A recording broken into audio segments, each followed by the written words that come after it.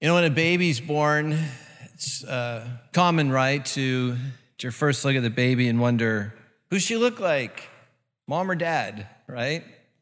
And you kind of look at the shape of their face and maybe the color of their eyes or color of their hair if they have hair, right? Or have a lot of hair, little hair, right? And you just look at the baby and it's just sort of a common kind of fun thing to do, to look at the baby, and everybody playfully debates about, who's this baby look like?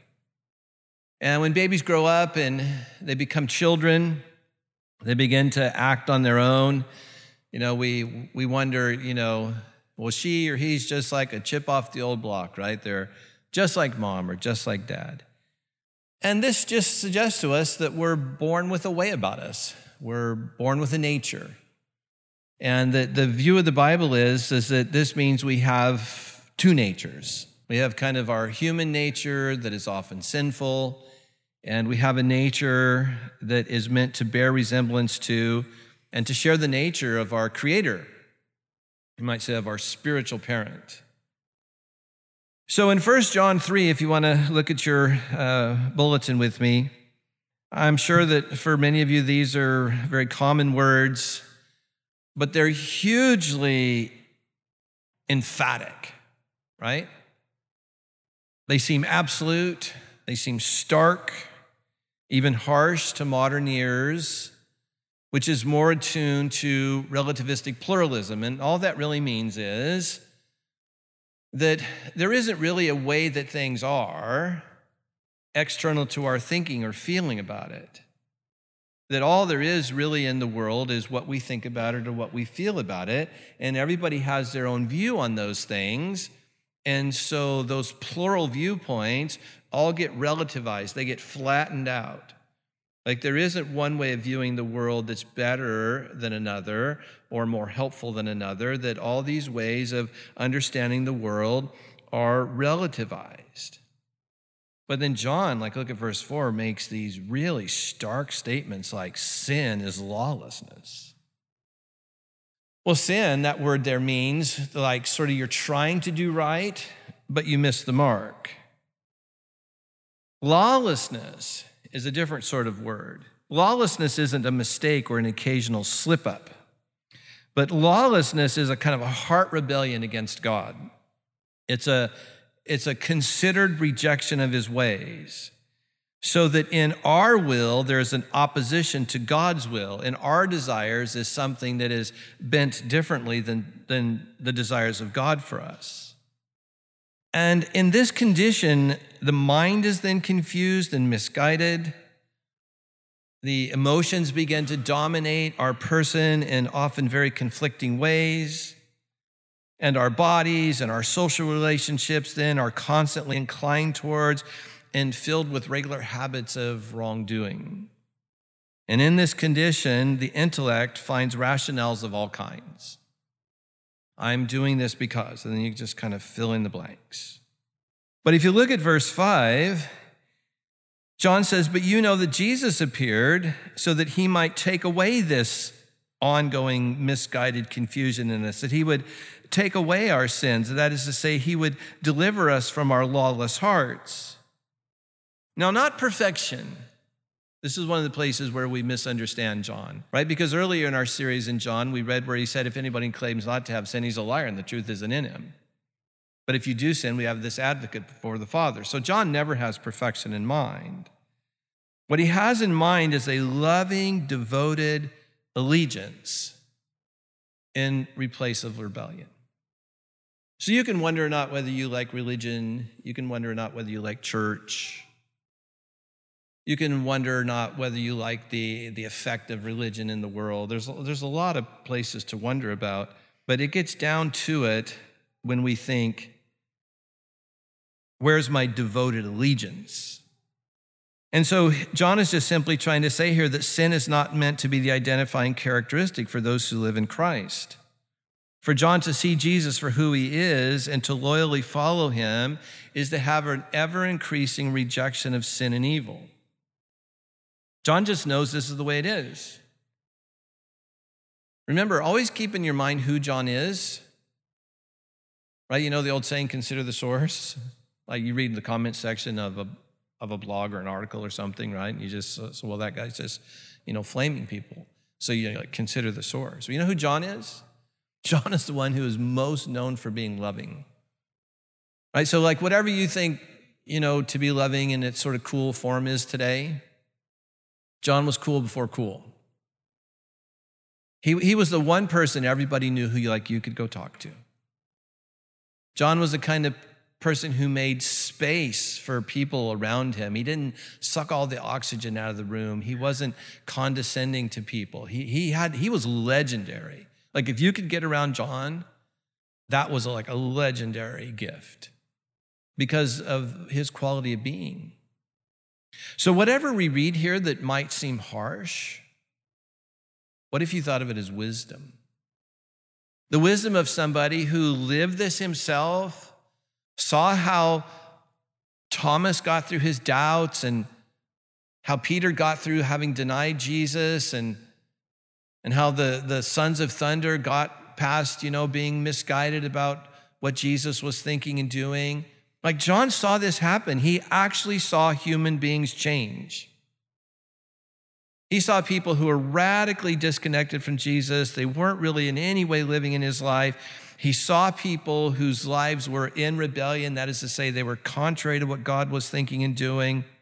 And he saw how that these people actually changed and that they actually did have an ever-increasing rejection of sin and evil and an ever-increasing apprehension of Jesus and who he was and began to follow him.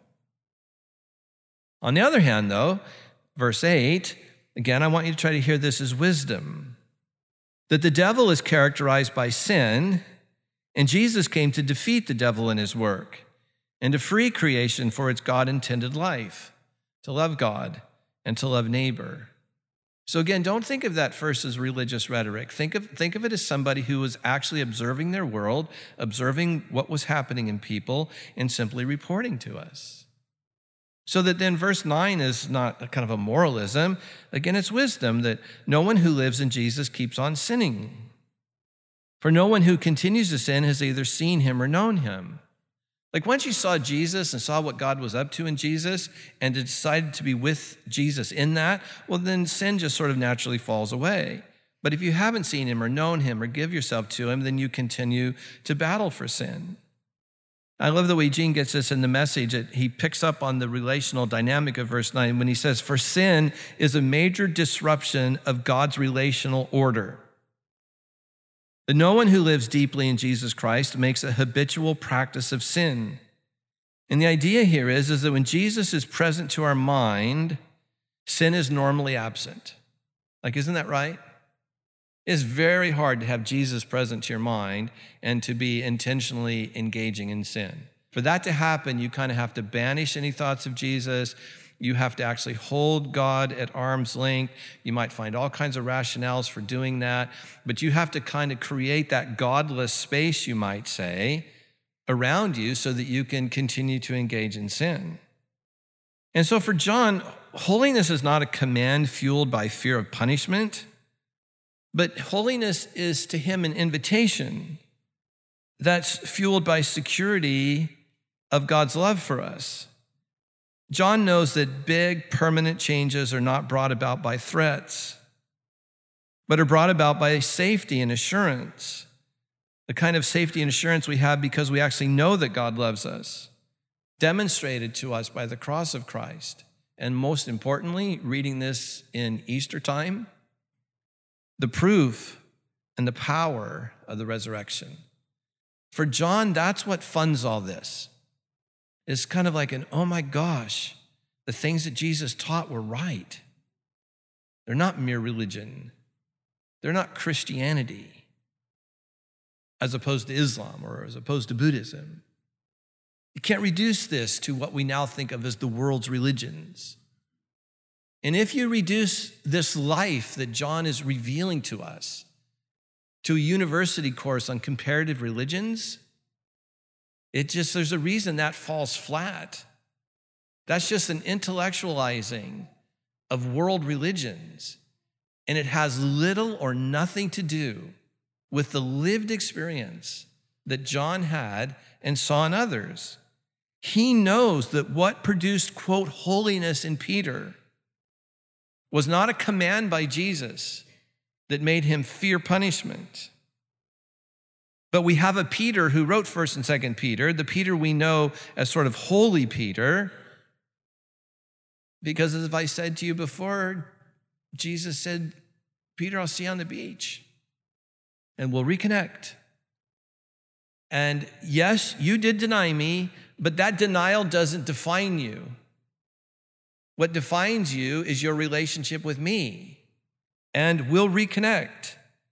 And so when Jesus then raises from the dead, for John, this just proves that those sorts of things are the kinds of things that are the true patterns of true religion. So the Bible often talks about this in terms of new birth, right? So in new birth, the old nature is gone and a new nature is born.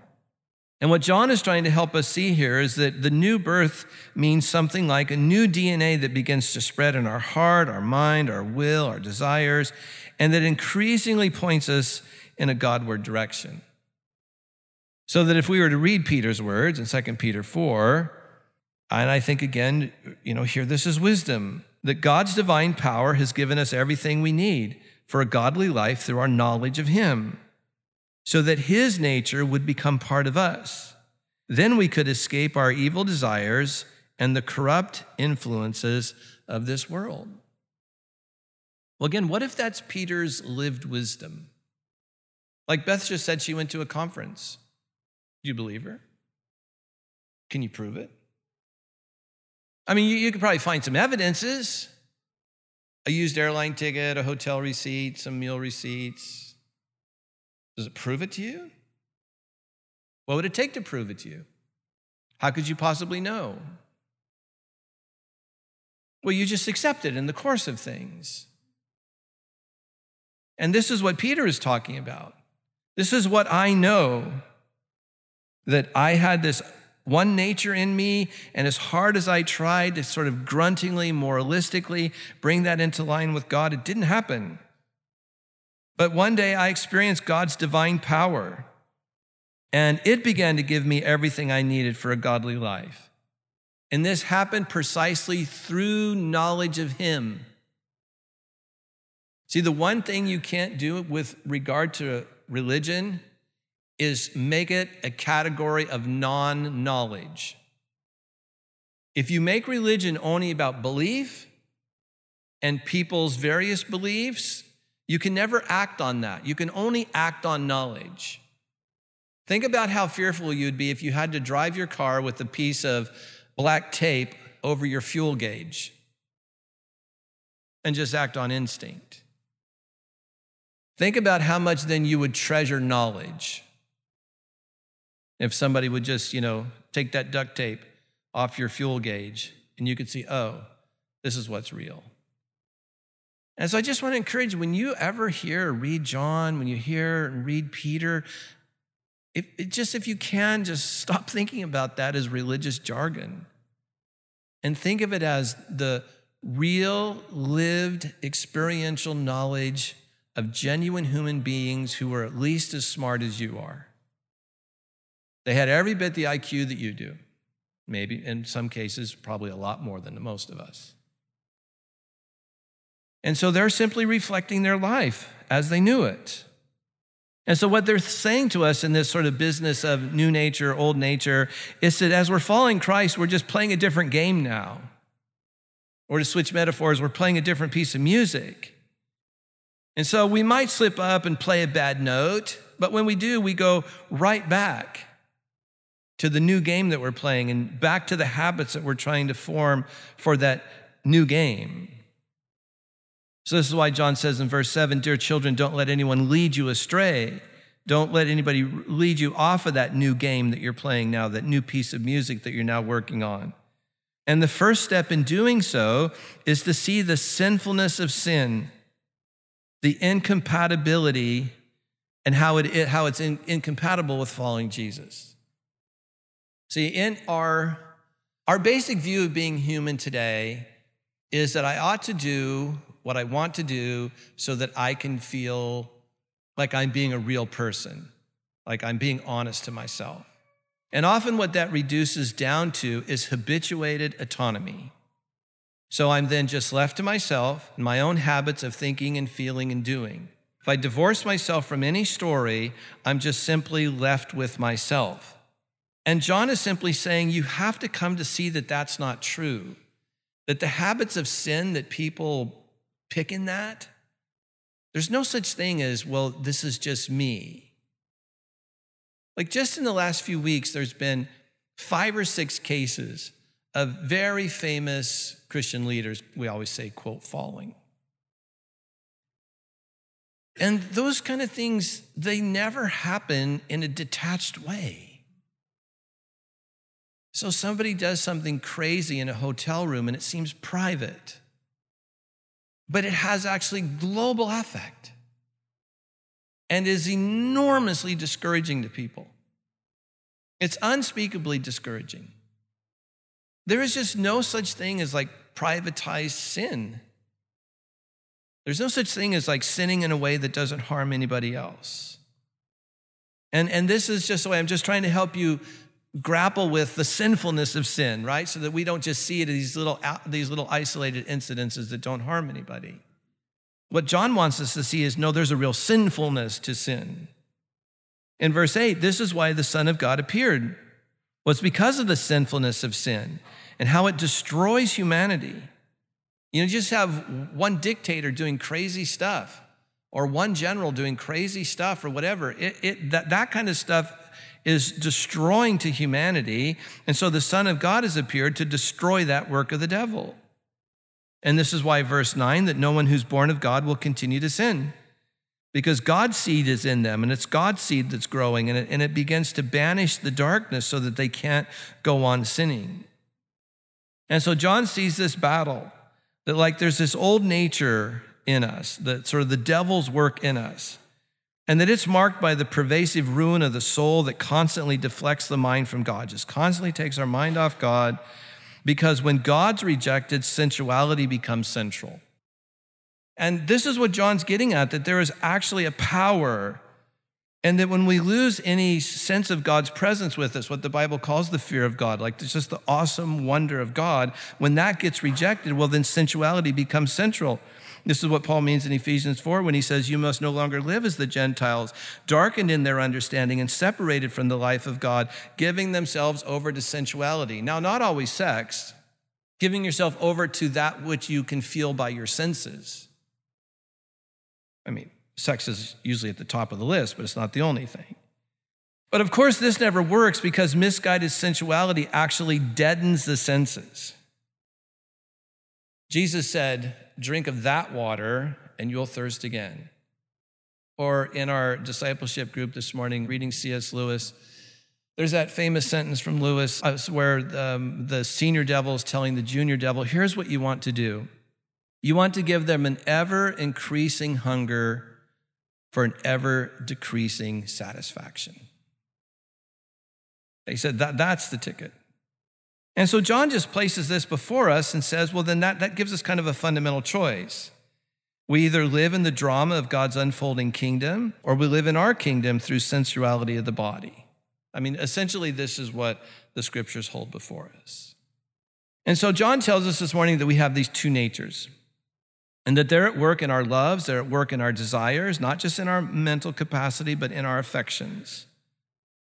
And they're in our spontaneous choices, as well as in our well-thought-out decisions. It's what Paul means when he says, you know, that famous passage in Romans 7, I know that nothing good lives in me, that is, in my sinful nature.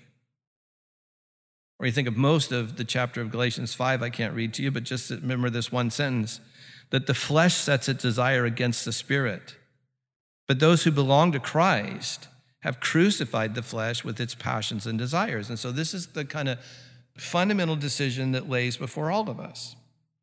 And so for those of us who are, you know, kind of constantly talking about spiritual formation around here, I think what this choice kind of leads us to is an obvious, feed what you want to grow and starve what you want to die. And be patient as you go. Just do the next right thing. If you slipped up here, we'll just do the next right thing and do the next right thing. And before you know it, you'll begin to grow away from habituated autonomy to new habits of the heart that are not autonomous, but they're hooked to God's story and his love for you. That will rehabituate you. That will begin to grow in you a whole new set of desires, a whole new set of loves. For as Galatians 6 says, the one who sows to his own flesh will from the flesh reap corruption. But the one who sows to the Spirit will from the Spirit reap a whole different kind of life, an eternal life. So our gospel reading this morning regarding what you treasure, what you love, what you desire, Jesus, you can see that it's Jesus' idea that gave John his. For Jesus says, where your treasure is, there your heart will be also. Because treasuring is the underlying force that pulls one's life either out of God's orbit or into alignment with God. What we actually treasure, what we cherish the most, is what drives us. And it either drives us into alignment with God or out of his orbit. That's the kind of harshness, you might say, or the real clarity that's in those words, you can't worship two gods at once. That loving one, you'll end up hating the other. That adoration of the one feeds contempt for the other. And so John's just trying to walk us through a choice this morning. And as we come to this quiet moment, I want to give you a moment to just think about this fundamental choice.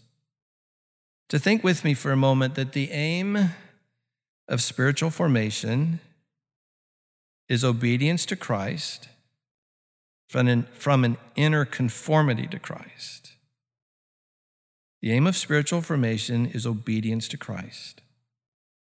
That comes from an inner conformity to him. So in terms of our two natures and the spiritual battle that phrase two natures implies, just do a check-in with God this morning. And just honestly ask yourself how it's going. Maybe where your desires, your loves, your affections lie. Just do a little check-in.